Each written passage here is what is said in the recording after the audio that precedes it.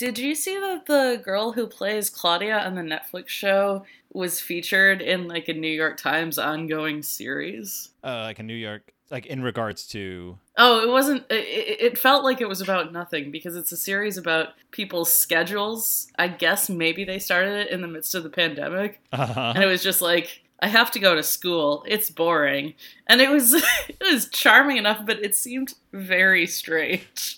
She got a lot of attention. She got a lot of promo attention that sort of seems to have filled.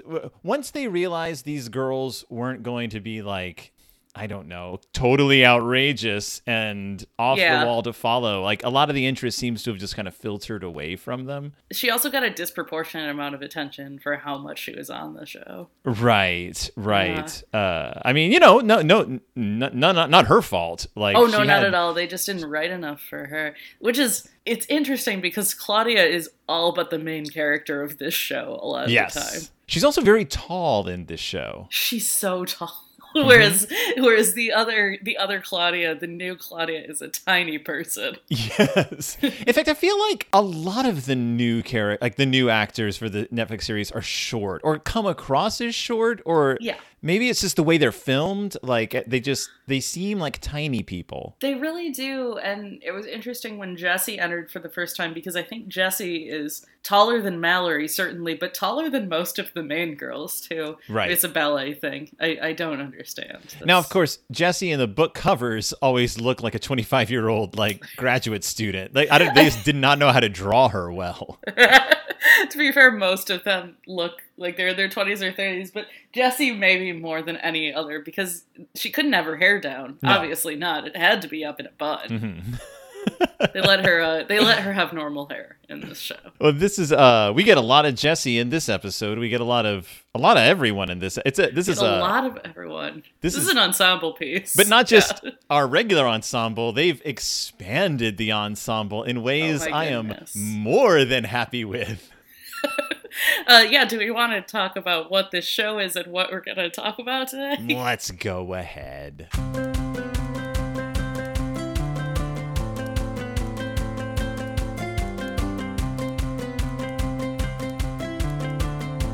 Hi everyone, welcome to Pizza Toast, a podcast about Babysitter's Club adaptations and other ephemera. My name is Christy Admiral. I'm Phil Gonzalez. And today we're talking about, there is a discrepancy of titles for this episode out there on the internet. Mm-hmm. It is either Claudia and the Secret Passage or Claudia and the Mystery of the Secret Passage. Yeah, I feel like the Mystery of the Secret Passage, because the next episode has mystery in the title as well. Mm-hmm. And they were both written by Jean Betancourt, children's book author Jean Betancourt, author of The Pony Pals. I hope we're all aware. Author of The Pony Pals and some of the fluffiest California Diaries, which is what I strongly associate her with. Which is funny because on her personal website, she doesn't list the California Diaries at all. Why would you? I mean, like, nobody, I'm not saying, like, I obviously really love the California Diaries, but they are such a minor blip in the Babysitter's Club canon because they have nothing to do with anyone but Dawn. Yes.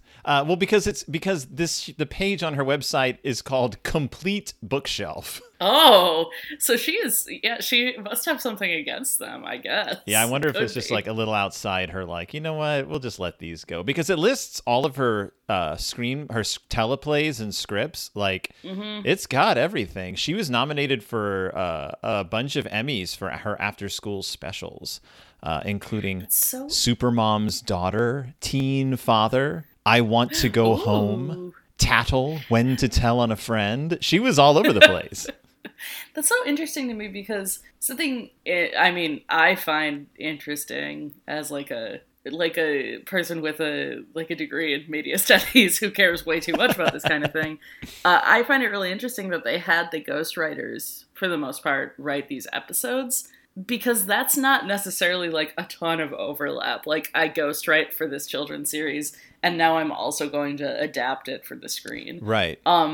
I think it leads to it sounding more like the book than it otherwise would. I think people would jazz it up a little otherwise. But in this episode, like, we just have Claudia entering a scene and waving and saying hi, which feels like not weak writing, but very like, yep, this is a thing that would happen writing. Yeah. Again, this calls into question our regular question, which is how much of this is scripted and how much of it, I mean, I assume most of it's scripted, but how many of these moments did they kind of decide on the fly? Like, we're in this location. Yes. Claudia just enter and just say hi or something, and we'll just go into the scene from there. So this episode is quippier and I would say more conversation dense than a lot of the previous ones, and a lot of those conversations feel way more scripted.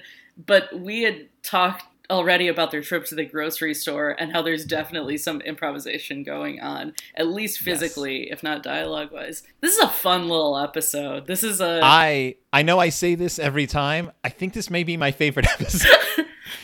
But I understand why, just because, like, it is sort of a Claudia showcase, but at the same time, it has this broader theme of siblings and sisters specifically, which means we get to see Vanessa Pike and Becca Ramsey and Janine Kishi, who I love. Like, I really liked this girl. And then the sisters who are alluded to in the mystery of the secret passage. Yeah, this is a strong thematic episode that really feels like the books, because it definitely has that parallel plots that teach each other the same lesson. Yeah, and there are moments of the babysitters interacting with each other that circle back to the greater themes. It's not just like them being playful. Like, you have a moment of Dawn not confronting, but like gently telling Jessie she should pay more attention to her sister. That sort of thing is happening way more often. All the interactions of the girls are very good. The only one who really fades into the background in this episode for me is Stacy, but aside from that, everyone gets a bit of screen time. Christy pulls off a really good prank, like something where I was like standing and applauding. Marianne does her usual, I'm nervous about this, but I bet it'll be okay.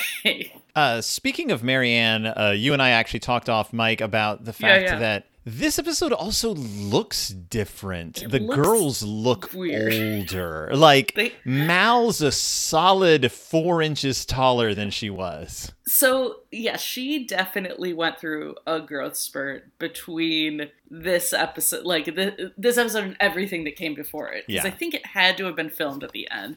I'm interested to see in the next few episodes, like the remaining episodes, if she looks as tall as she does here. And also, like, you said something about Marianne's hair. She's wearing, she's doing the classic, I'm growing out the bangs I had earlier in this season.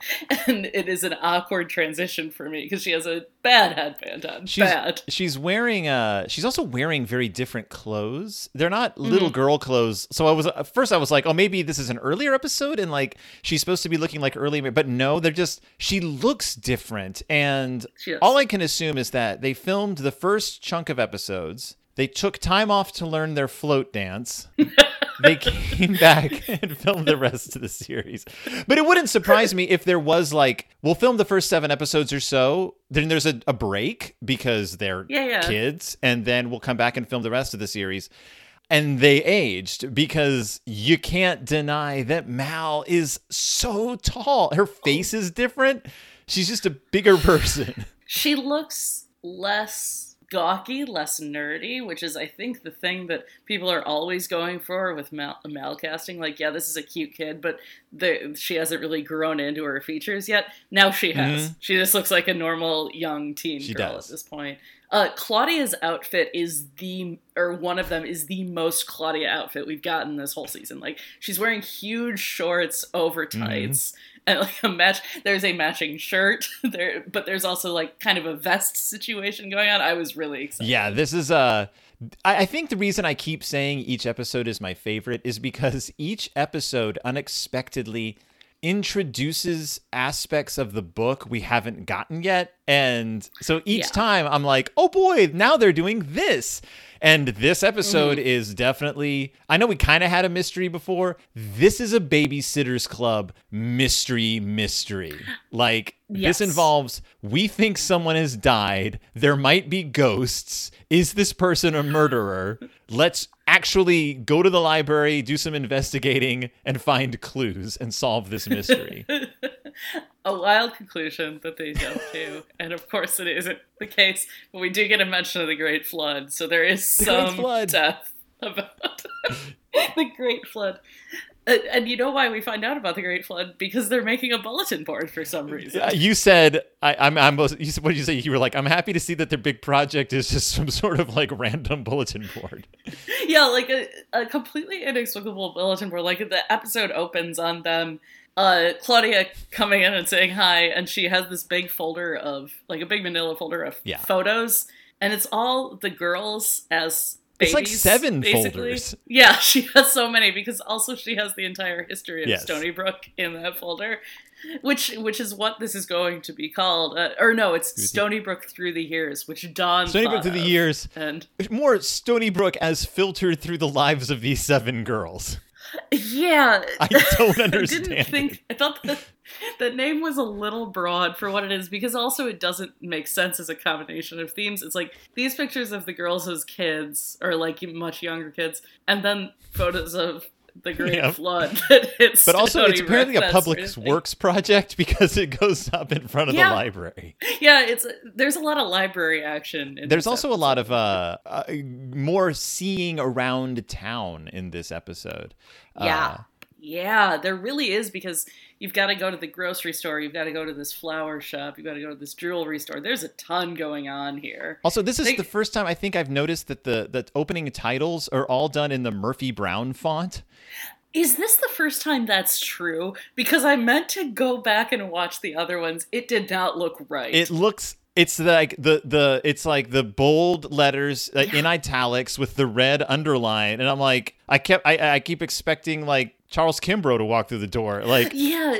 Did you also notice the scholastic like splash at the beginning? It was more obvious than it has been before. I think this was a reskin. I think they redid some of this. Reskin. Yeah. It looks weird though. And they're making a bulletin board, and there are some other like are the other kids helping at this point? I feel like we've got some so when they're digging through the photos, because they're all it's cute because it's all obviously the actors' actual childhood photos. Yes, the Christy one gets a lot of play, and it's adorable. Yeah, because it looks she looks the same. It's like 3 years prior. They're very young actors. She's like maybe 5 in this photo. What is she now? Maybe 12 or 13. But it's Becca lovely. Ramsey is there, and there's a little girl. We don't know who she is, but we find out she's Vanessa Pike. So yeah, there's other kids around, because the theme, of course, is little sisters or sibling relationships. But they actually include like Charlotte Johansson as far as like being like a sister to Stacy. So. The terms are. It does all culminate in a Midsummer-esque revel at the local park. I just want you to know, I didn't even think it's about as much a celebration of womanhood and sisterhood as Midsummer. So don't worry, folks. It goes there. There are a lot of floral crowns. Yeah, I have face blindness for these small children, because when they first cut to Vanessa Pike, I thought it looks exactly Karen. like Karen. She looks exactly like Karen. Yeah, she looks so much like their Karen. But no, once she starts talking and rhymes everything, that's when you know. I love that because there are so many Pikes, they all have to be absolutely one note. And they hit that note over and over again. And in this case, Mallory's one note is just exasperation with Vanessa's routine. And I love it because in the books, everyone's so used to Vanessa's routine that no one ever comments on it. But I get exasperated with it and get tired of reading it. So it's nice that Mal is just like, ugh. Yeah, that was actually one of my favorite small jokes in the Netflix series, is how much it bothers Mrs. Pike that her kid does this dumb thing. It's so obnoxious. But Yeah, Vanessa and Becca are friends as far as I can remember. Like Yeah. and Charlotte is Becca's best friend, but like they're all about the same age. They're all about 8 years old. This is the first time we see Becca in any extensive shot. Like she's been around, but this is like she gets lines and a conversation with Dawn, and we actually see Squirt. Too. I was so excited to see Squirt. He doesn't get named, but I was like, there. I was like, on screen Squirt. This is great. For those of you at home who don't know what I'm talking about, Becca and Jesse's little 2-year-old brother is nicknamed Squirt because he was so tiny when he was a baby. In case the phrase on-screen squirt makes you feel weird or anything, that's what I'm referring to. Well, his name is the same as their dad's name, right? Like, it's just named after the dad. And so I wonder how long that nickname sticks. Hopefully not forever. Poor kid. Knowing kids with bad nicknames growing up, I'm going to tell you it sticks around for a long time. There was a kid who lived up the street from me named Brett, and all of his older brothers, because he was like the 4th or 5th kid in the family, and everyone else was a brother. They all called him Booter for years. No. It's a very good nickname. Poor boy. That's the greatest thing I've ever heard today. Booter. So so they're putting together this. Oh, by the way, the bulletin board project is apparently also somehow connected to a picnic at the end. It doesn't make any sense. No, it's very vague, the theming of this particular project. Like, usually there's a way more specific purpose for whatever they're doing. But this time it's just like, we need some kind of background in this episode, like something they can rally around. Yeah. We also get our first appearance, or not our first appearance, we'll get our first appearance of the secret passage. Yes. And because that's where Dawn is she's keeping the bulletin board, the project bulletin board. She's keeping it stashed in the barn. Yeah, she said that it was too big and she kept like having trouble getting around it. Which, like, okay, I got a new TV this week, and I have had to be like shuffling around it the entire time, and I really do have the thought of like, it'd be nice if I had a secret passage that I could shove this thing in, because they also have trouble even getting it out of the passage because it's so big. It's so big. She seems to have also put it between, like, crammed it in a like. Why did she do that? There's no reason. There's so much room in there. But I mean, why did she do it? It was so Claudia could find a note hidden in the insulation of the. What I really love, though, is that if you're not a reader of the books and you just saw this episode and Dawn just going, "Come on, I hid it in the secret passage," you're like, "Wait, what? This was never mentioned before." And then all of a sudden she like pushes on the wall of the secret door. It's not as secret a door as it is in the books. It's like a like almost seamless door hidden in the wall of her bedroom. Yeah, this is much more like, I mean, like, I had a crawl space in one of the houses I was in growing up, and this is much more akin to that, where there's like a door hanging in front of it, and you have in our case we had to take a ladder up to it, which made it way more exciting. Yeah. This, they just kind of push their way into it, and it's basically an attic, and not a lot in there except the bulletin board and the note that Claudia finds. So Claudia finds this yellowed note that they assume is as old as the house, which is 300 years old. Right, yeah. She says something about it being built in the 1700s. You're a kid. Your house was built in I guess 200 years old. Your house was built in the 1700s. You're going to assume that's as old as this note. It's because it's yellow. Oh, of course. And it's kind of it's a very teenage girl note. Like, it's very melodramatic about a girl losing her ring or thinking her sister stole her ring. We get a great Dawn line, though, because the barn is dark and dusty, and so they're like, "Let's take this over to the window so we can see it better." They run over to the window. They stand there with the note, and then Dawn just looks up at Dawn and goes, "This is spooky." And then it cuts to the next scene. Like, it's amazing. So. It's really good. It is spooky. It is, because it leads them to thoughts of murder. So we get to the BSC meeting, and as you pointed out to me, Deerstalker hat. Yeah, I guess they just have this lying around for when they segue into mysteries. Christy, instead of a baseball cap, is wearing a Deerstalker hat. And it is really funny. Like, it's just a goofy visual. And they're all like passing the note around, trying to get an idea of who these people are, because it seems like it is a girl describing her sister, whose name is Bettina, which is a crazy name. And it does sound really old, and I understand why they think this note is probably older than it is.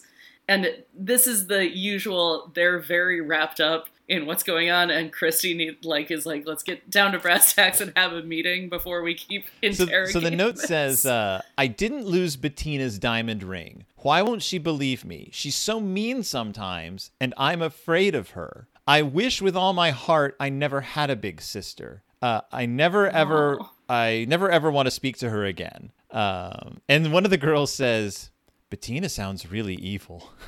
Yeah, that seemed like an overstatement, but sure, go off. Like, Bettina seems very evil, and this doesn't really lead into anything immediately. Like, they book a couple babysitting jobs during this meeting, but then we get some sisterly interaction because we get Janine comes in, does her robot thing, where she uses way too big of words for like the simplest concepts, and right away, and then especially during the tutoring session, which is what she is inviting Claudia to or reminding her of, I noticed that this relationship is a lot less acrimonious than the one in the Netflix show. This seems much more like a normal sibling, we're annoyed at each other relationship.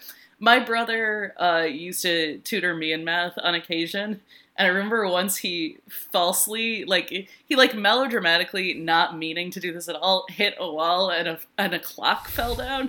I feel like this is the kind of like sitcom pratfall moment that would fit in well in this scene. Janine talks like Janine talks. She speaks in overly complicated, like intentionally overly complicated wording, and we said when we reviewed the Claudia and Mean Janine episode that that's a difficult game to play for any actor. It's like trying to pull off Star Wars dialogue. Hard. But I like what they did with this. One of the girls asks Claudia later in the episode, "Why does Janine talk like that?" And she says like she's getting ready for her college like interviews. Yeah. And it kind of softens her affect a little bit because you're like, "Oh, this is a teenage girl who's so freaked out about getting into school that she's forcing herself to speak in what she thinks is a grown-up way of talking, whereas it's actually just an irritating way of talking." And it just makes it more endearing than it is irritating, I would say, because like, oh, she has a purpose for this, and she thinks this is how smart people talk. Exactly. So she's gonna do it. And it works. Yeah, I like her a lot. Like, I liked this. This was a good sibling casting. Yeah. Their dynamic is really fun at the tutoring session because Claudia makes a joke and goes completely over Janine's head. Claudia, not even really that condescendingly, was like, I was joking. Yeah. Like, so flatly. They're studying algebra, and she says, I don't even get this. Why are they using like letters instead of numbers? And Janine's like, well, in algebra you use, and she's like, I was kidding, Janine. It's a joke. And it's also a very flat, dry joke for Claudia, which I love. Yeah, it is. But in the Netflix series, Janine at times seemed like an extra from like Snow Crash. She was like this cyberpunk like character from another. Like they almost made her a little too otherworldly. Like she seemed a lot older, and it was a character choice. In this, Claudia, she dresses very softly. She has kind of these like blouses, and she just looks like a kid dressing like a grown-up, which I like. I like that. She looks and acts more like how I read Janine in the books, which is less I'm forcing this weird identity on myself to kind of set myself apart from people, and more I'm awkward and I'm trying my best, but I am just a pretty normal kid who has these like small quirks. So yeah, the meeting, they schedule a couple jobs. Right. They have this good tutoring session. Yeah. It's cute. She's also shorter than Claudia, by the way. Oh, by a lot. No, Jenny Winslow is really tall. Like, she has a good like head of height over everyone else in the club. Yeah. Except maybe Dawn. Like Dawn is also a taller girl, but not the same. But which makes sense though, because Claudia and Dawn and Stacy are always, they kind of supposed to come across as a little bit older. Yeah. And they do. On this show, they definitely do. Yeah. Stacy always seems like one of the more mature people in the room. Right. Yeah. No, so we got a tutoring session. Yeah. It's cute. And a seance. We got a seance. That's what happens. Like the Babysitter's Club. I love the seance. So they're having a sleepover on Friday night, and they decide that this note, the girls in this note are obviously dead since the note was written 200 years ago. So they're going to, and that these girls probably. So there was a lot of talk about they sound like siblings who fought a lot. I wonder if they both died angry at each other.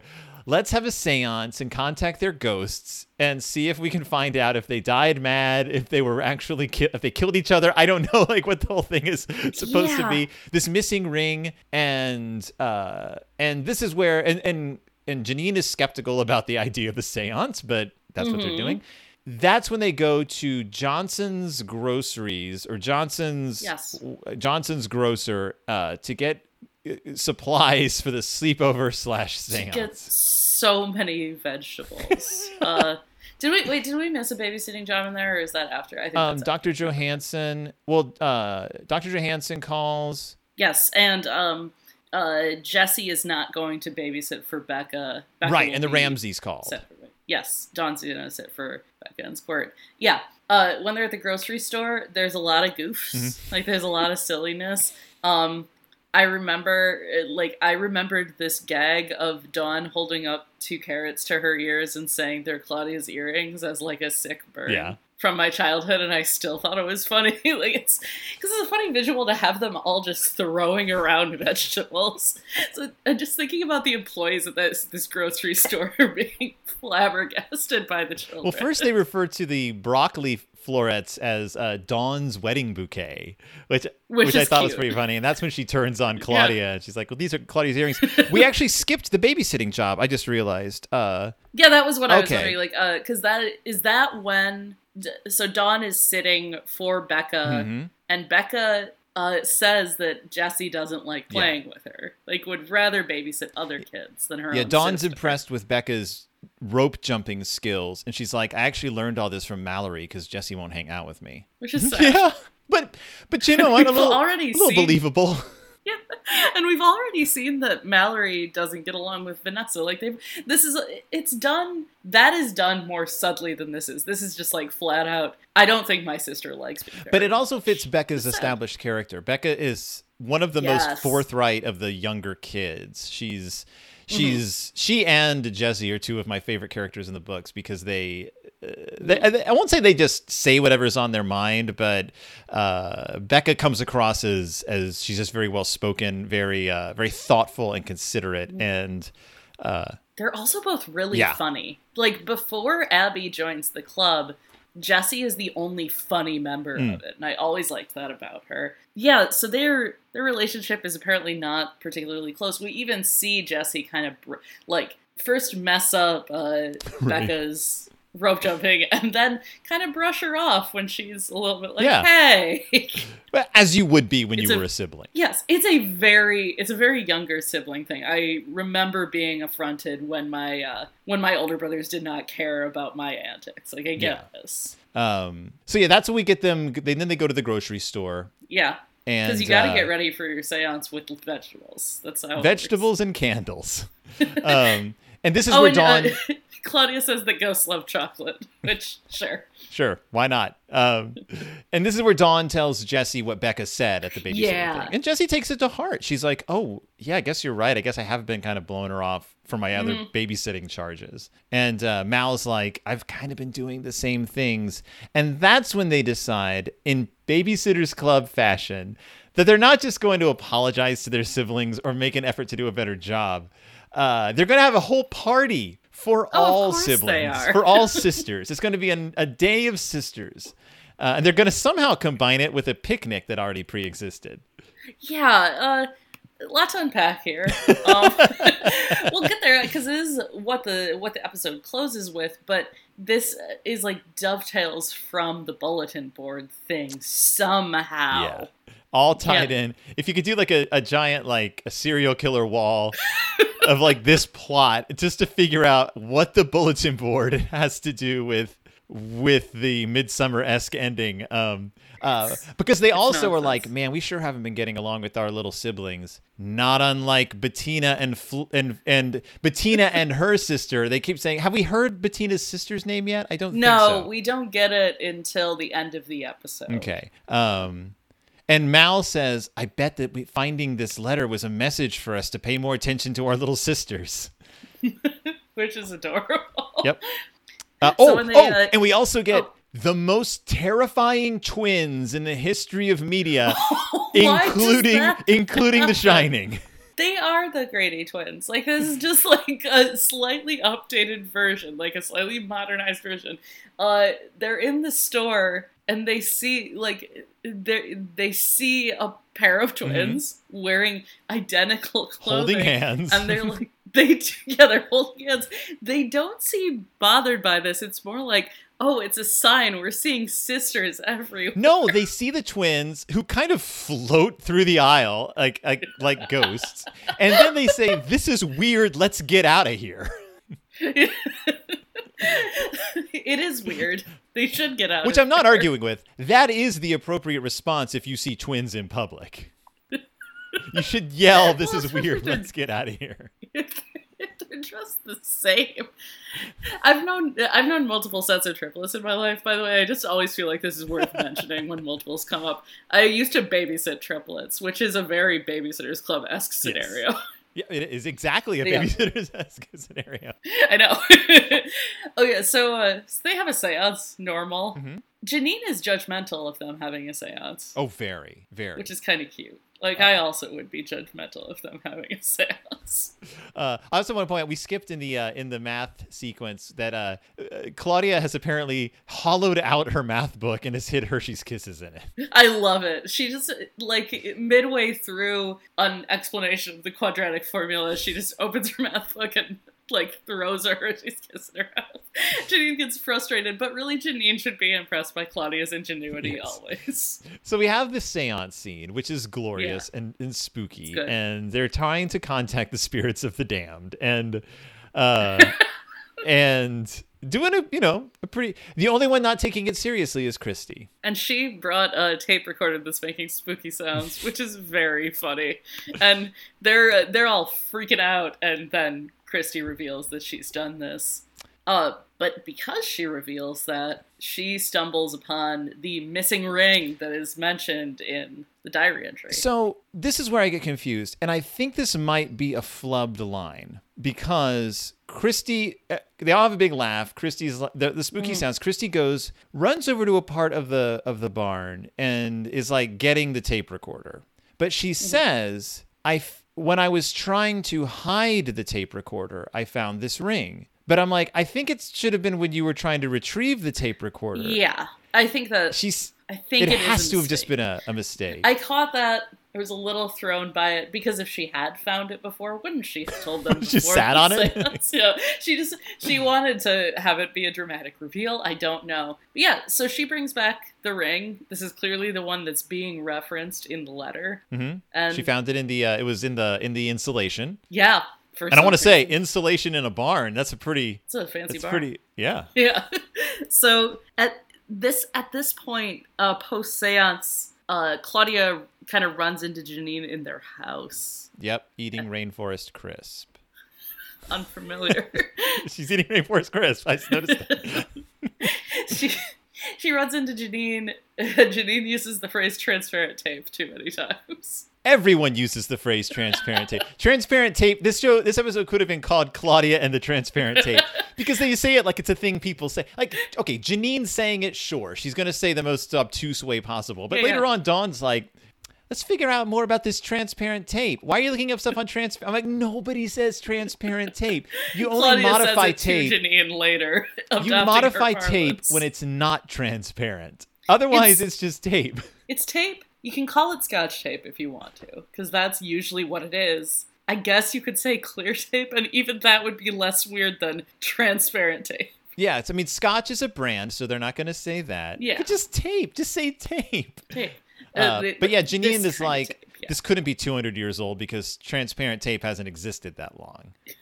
Which Claudia doesn't really brush off. Like, she takes this into account, as evidenced by Dawn asking her why she's looking into the history of transparent tape. And you know why she is? So she can carbon date this letter. Yeah. This is also the first appearance of the bulletin board. Yes. Yes, it is. on display in public. In front of the library, because they do spend a lot of time in the library in this episode. Yeah. So they go to the library. They don't see Mrs. Kishi. They do, however, see the handsome librarian. Yes. Played by Jesse Moore, who you might know from the TV series Treme. He played Preston Mooney in 6 episodes of Treme. What a good name. He's also Given the run of Treme, that's actually a pretty good chunk of that series. Yeah. He was on The Bold and the Beautiful, and just a bunch. He had an active career. Hasn't done anything since 2015 on screen, but who knows? Mm-hmm. But they're using the library in the way that people forget to use the library, which is to research their town history and also look up like old deeds. Like they're going full force here. Yeah. Well, I love that they are forcing 3 different people to look through yearbooks, just like yearbook after yearbook after yearbook. Yeah. To see the names, like if they can find the name Bettina, which is a weird enough name that, of course, like this is a good idea. Yeah, they go to kind of like a county clerk office to see if there's a record of housing deeds and also we do eventually, by the way, get a mention of the address being Burnt Hill Road, which was so deep in the recesses of my mind that I was really excited about it. So the guy tells them that, you can find the housing ownership, but they won't see the kids' names. And since it was the children who they were looking for, he's like, no help there. They can't find Bettina's name in any yearbooks, but so she could have gone to a different school. And then they decide, hey, we have this ring. It was probably bought at the jeweler who's on the bulletin board, who existed back then. Yes, of course. So we'll go to the jeweler and see if he recognizes the ring and maybe knows who bought it. And unfortunately, the jeweler, he becomes a major player in the solving of this mystery. Oh, he sure does.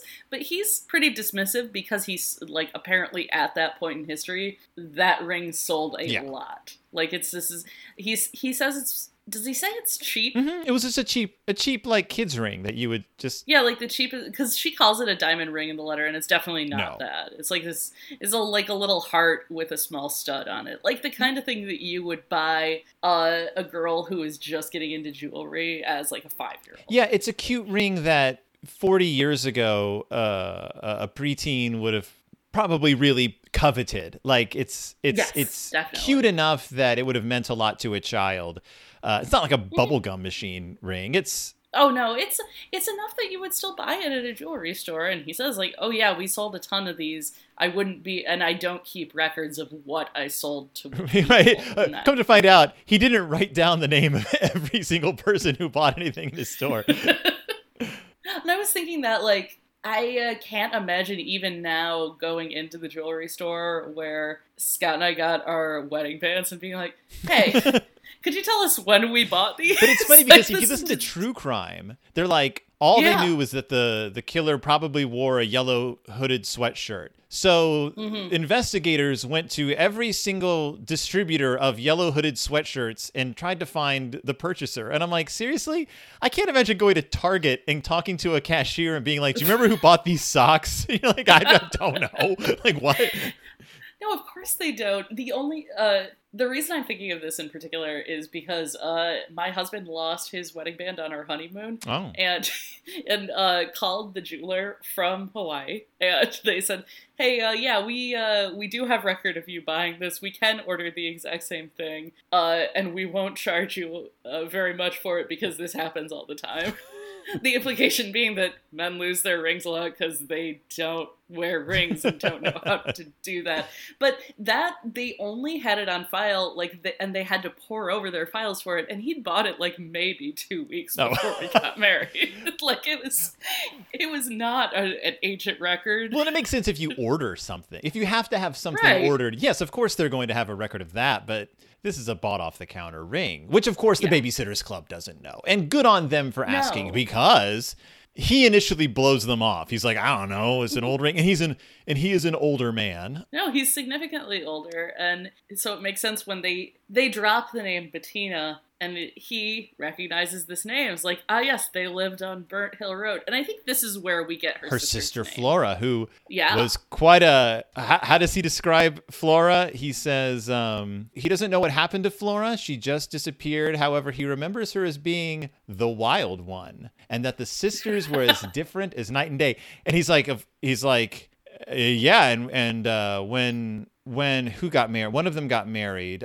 Bettina got married, and he remembers that because they sold a ton of jewelry then. And it's worth pointing out that the jeweler is played by George Riddle, who genre fans might recognize as the old man from the movie The Innkeepers. Oh, I know. I was like, this is a guy who I've seen before. Then I got really excited when I saw that listed in his credits, because that's a great, this is a great Ty West horror movie. It's a great horror movie. It's very, I don't know, this will become a horror movie recommendation podcast for a second, and it will again at the end, because Midsommar is like one of my 10 favorite movies ever. But yeah, The Innkeepers is a very, like, it's like a two-hander about spooky ghosts, and it's a very, like, traditional ghost story, and he is the guy who owns the inn that the people are taking care of. Sarah Paxton is so charmingly delightful in that movie. So charming. Yeah. It's a very, what a good movie. So quiet. So that's George Riddle, and he's a working actor. He's, an older gentleman, but he's still popping up and stuff. His last credit was from the TV series Little Voice. So he's still he's still kicking. Yeah, I mean 2020. He's still working. But as we are about to see, he's not the most famous actor in this episode by a long shot. Yeah.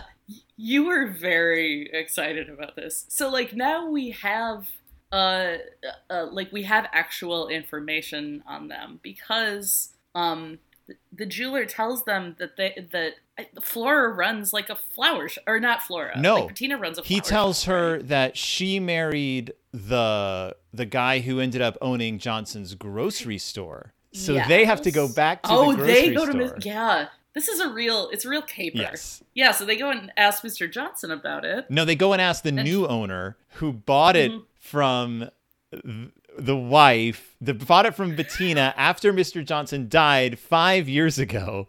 And they ask him, did you know of her sister? Needlessly complicated, but yeah. And he, of course, can give them information, but even that information is, like, somewhat broad. She bought...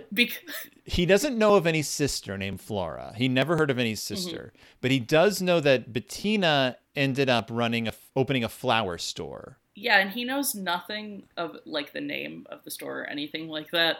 And apparently the babysitters go to every florist in the phone book and say, this is the last one, when they're headed toward the of course, the fateful flower shop where they meet the sisters. Yes. And, first so by this point, they are convinced that Bettina is a murderer. Mm-hmm, right. And that she murdered her sister. That's why no one's ever heard of Flora. Which, fair enough. Yeah, probably. They go into the shop. Bettina's there. She's an older woman carrying a monstrous pair of gardening shears threateningly at the girls. She freaks them out so much, they all scream and try to run out of the store. It's very funny. And then, of course, another woman emerges from the back. And Bettina says something like, these girls are looking for us. Pretty jumpy they are. Yeah. Something like that. So first, Bettina, played by Maeve McGuire. Her last credit's 2015, but she was in, like, Another World, Beacon Hill, Edge of Night, All My Children. She played a lot of characters and a lot of things. Very, very, very working actor. However, this woman enters and is like, oh, what's going on? And I see her face and I hear her voice and I'm like, holy crap, that's Kelly Bishop. Yeah, yeah. And it's Broadway star, Gilmore Girls star. Yeah. For me, yeah. Bunhead star. Yeah, an Amy Sherman Palladino player. Mm-hmm. She plays Emily Gilmore. Yes, she's the mom on the mom's mom on the Gilmore Girls. Yes, and she runs the ballet studio in Bunheads, and she's the mom in Dirty Dancing. She's the you've seen Kelly Bishop. She's an incredibly famous actor and a Broadway star. She was in the original cast of A Chorus Line. Like, she's a star, and this is not her first screen role by a long shot. I am going to assume, and this might be a big assumption, but I am going to assume that she took this role because she was on As the World Turns. She has a ton of credits before this. Yeah. I have to assume she did this either as a favor for a friend in production. I assume No, I know what you there's mean. a lot of theater people who work in this show. Busy. Yeah. And I'm like, maybe someone was like, hey, we got this small part, or it came up and her agent was just like, look, there's a 1-day shoot. It's in town. You want to just go, you get like $1,500 for it. Is this worth it? That's my guess. Like, my guess is that she just saw that it was happening, or her agent saw it was happening. She's like, what could it hurt? Yeah. Because she has 2 scenes. Like, it's not like she is a day player for this. But gosh, she had just come off doing The Thorns, the TV series The Thorns, where she was like one of the lead characters. She had done Dirty Dancing by this point. She had done Solar Babies by this point. It was very funny to me that she had already done Dirty Dancing. It was like, what next? She's Babysitters. And I'm not saying that like incredibly famous people, of course they have like all kinds of credits to their name. That's the way careers work. But Kelly Bishop's a Broadway legend, like a legend. Yeah. And it, with such a face and this voice that like you can't imitate. It's Kelly Bishop's voice. I was just blown away. I was so happy. No, you were so excited about it, and then I saw why. I was like, wow. Yeah. I didn't spoil it for you. No, you didn't, which I appreciated. Because like throughout the episode, because you had said that, I was like keeping an eye out, like who's going to be the exciting guest actor. I was like, oh, Innkeeper's guy. That must be it. Oh no. Oh no. Boy, that guy loves Ty West. Sure does. So. We get, it's a cute little scene where, of course, we find out, they run this flower shop together. Yeah. They get really excited about the recovered ring. They bicker about whether or not one stole it from the other. They bicker generally. Like, they fight like sisters do, and it's really cute. It's very well done. Yeah. And they're both, there's really good sister casting on this episode in general, like both for the girls and then just for this like one-off, like, oh, these 2 seem related. So they have a nice little argument. Somehow the girls invite them to sister fun Midsummer Day. Yeah. Claudia and Janine have a really nice scene together in the kitchen. Claudia walks in and Janine is making cupcakes. And Claudia's like, what are you making? She's like, we solved the mystery. And Janine's like, that's awesome. And she's like, why are you making cupcakes? And Janine's like, I'm making them for a picnic. I'm doing it because I love my sister and I'm doing something nice for her. Oh. And it's very genuine. She's like, you never bake? And she's like, I bake for my sister sometimes, which is really cute. And also at this point, Claudia does thank her for pointing out the transparent tape. It's like that, basically that blew the case wide open. Mm-hmm. So thanks, Janine. And Claudia's like, well, then I'll decorate the cupcakes, like, so that we make them together. Mm-hmm. And she proposes putting faces on the cupcakes made out of candy. And Janine's like, candy faces? It never would have occurred to me. And I'm like, wow, really? So never would have occurred to you. Never. And then we get to cut to an image of the finished cupcakes on the table at this fun little sisters picnic that they're having, where there's like, apparently Flora and Bettina have provided a bunch of decorations for it. Flower crowns. I guess out of appreciation for the recovery of the ring, which makes sense. Lots of people wearing flower crowns. And this is where things get like, so the seance brought up the notion of magic in the Babysitter's Club universe and the supernatural. And I like to point this out when I talk about Berenstain Bears books as well. When you get these little hints of like older beliefs that pop up, and all of a sudden they're like, well, this is a celebration of sisters. And we created these floral crowns because they're like a ring, you know, a circle. Let's all form a circle. It's a circle of love, a circle of sisters. And they're all wearing like floral crowns, and all the women and girls like join hands in this circle. And I'm like, whoa, whoa, whoa. It's a lot to take in. I mean, it's a nice moment because we have like Mallory is with Vanessa, and Jesse and Becca are together. So it's cute, but it's also vaguely sinister. Like, it's just like a little bit of strangeness to it. And that's the end of the episode. They do ring around a Rosie, which is not as sinister as it could be. But I guess if you have little kids, true. that's the one thing they're going to know. And not to be snarky, it's actually a very sweet moment seeing all these characters together. It's cute. And it is, I mean, like, it further reinforces the idea that this was all very good casting. Like, you can tell who is with who. I don't think Karen sneaks her way into this. Someone gets, does she get credited at the end? I want to say that they credit Karen Brewer at the end of the episode, but I could be wrong. Yeah, Karen Brewer gets a credit for this episode, but she's not in it. Then she must be in that scene somewhere, because they mentioned Karen earlier in the episode. Marianne gets a good dig at Christy. She's like, I can't believe how similar you and Karen are, even though you're just stepsisters. Christy's like, I'm not that bossy. And I'll laugh. Because yes, she is. But it is great casting, and it's a great, without hitting you over the head too much with it, they really go in on the, you know, you can be sisters with someone you're not related to, because Charlotte Johansson is like Stacy's sister. They kind of found each other, and they're stepsisters and half sisters, and yeah. Because this show has always really emphasized that step family is just a family. I mean, like, we have Marianne and Dawn, who are so close most of the time, and then we just saw an episode where they fight like sisters the entire time. My biggest problem with the books is kind of how Dawn goes really wishy-washy on, like, her family, and because we just read the books where she leaves town, the first time. She flakes out. She also flakes out again and goes back to Stony Brook illegally. She steals her father's credit card and flies back to Stony Brook. To me, like, that whole aspect of Dawn's character makes me like her less. Like, I understand she's a teenager. Her mind is everywhere. Her hormones are everywhere. Her thoughts don't make sense half the time.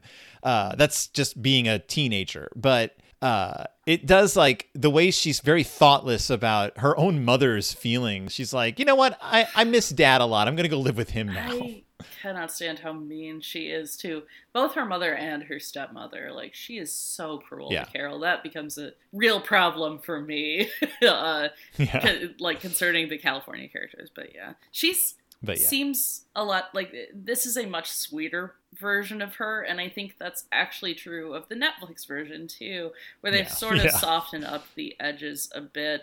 Netflix really leans on her being more mature than Marianne, and not being condescending about it, but being more of, like, willing to teach Marianne, kind of like broaden her horizons.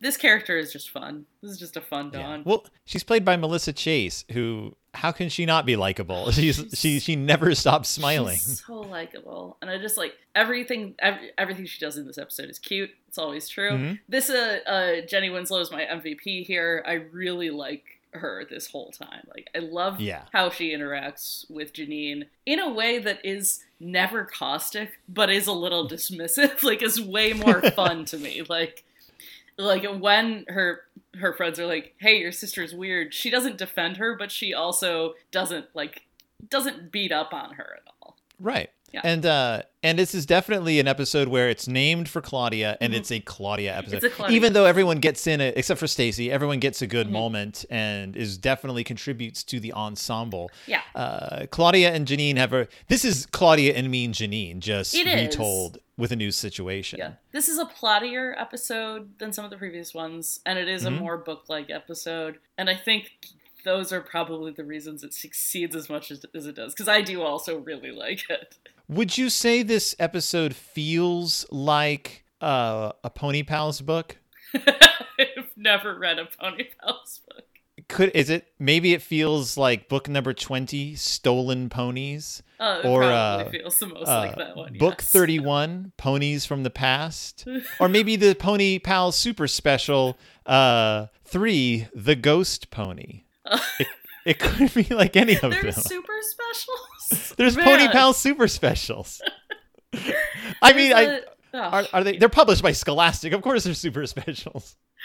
I want to write a super special of something. This is it's like a give yourself goosebumps situation. I do love that Pony Pals Wikipedia page mentions that Pony Pals are pony books. Wikipedia has its own listing for pony book, not horse books. Pony books. Under authors of pony books, it goes on for quite a while.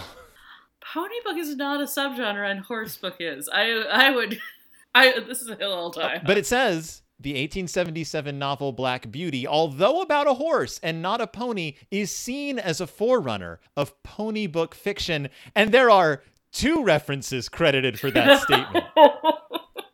So, no citation needed for that one. There's a Babysitter's Little Sister book called Karen's Pony. Aww. Just saying. It's actually a very old horse. Named Blueberry. Anyway. Anywho.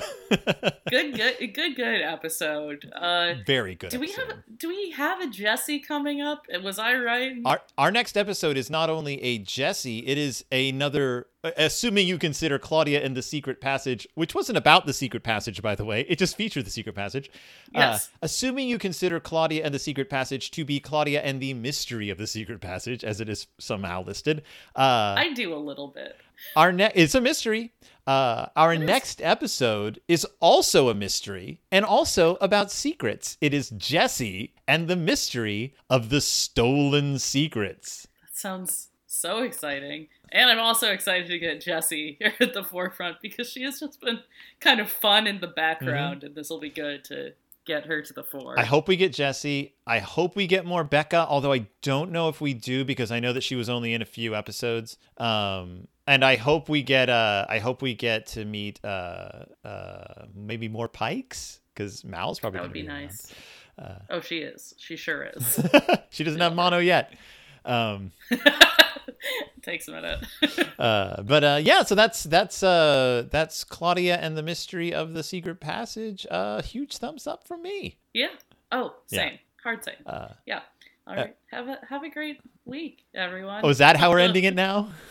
We're not saying goodbye to our friends. Are we not saying goodbye to our friends? Aw. Oh, let's say goodbye to our friends. Okay. And make sure you go to Twitter page. Twitter is Pizza Toast Pod, and if you want to drop us a line, it is pizzatoastpod@gmail.com. Oh, and if you listen to the show, leave a review on Apple or whatever, because someone has, and I'd love to see more. Someone left us a bad review, and I'm wondering what they didn't like about us. I'm so curious about that. Yeah, are they jealous of our effortless camaraderie? Who knows? Wonderful. All right, see you guys later. Bye.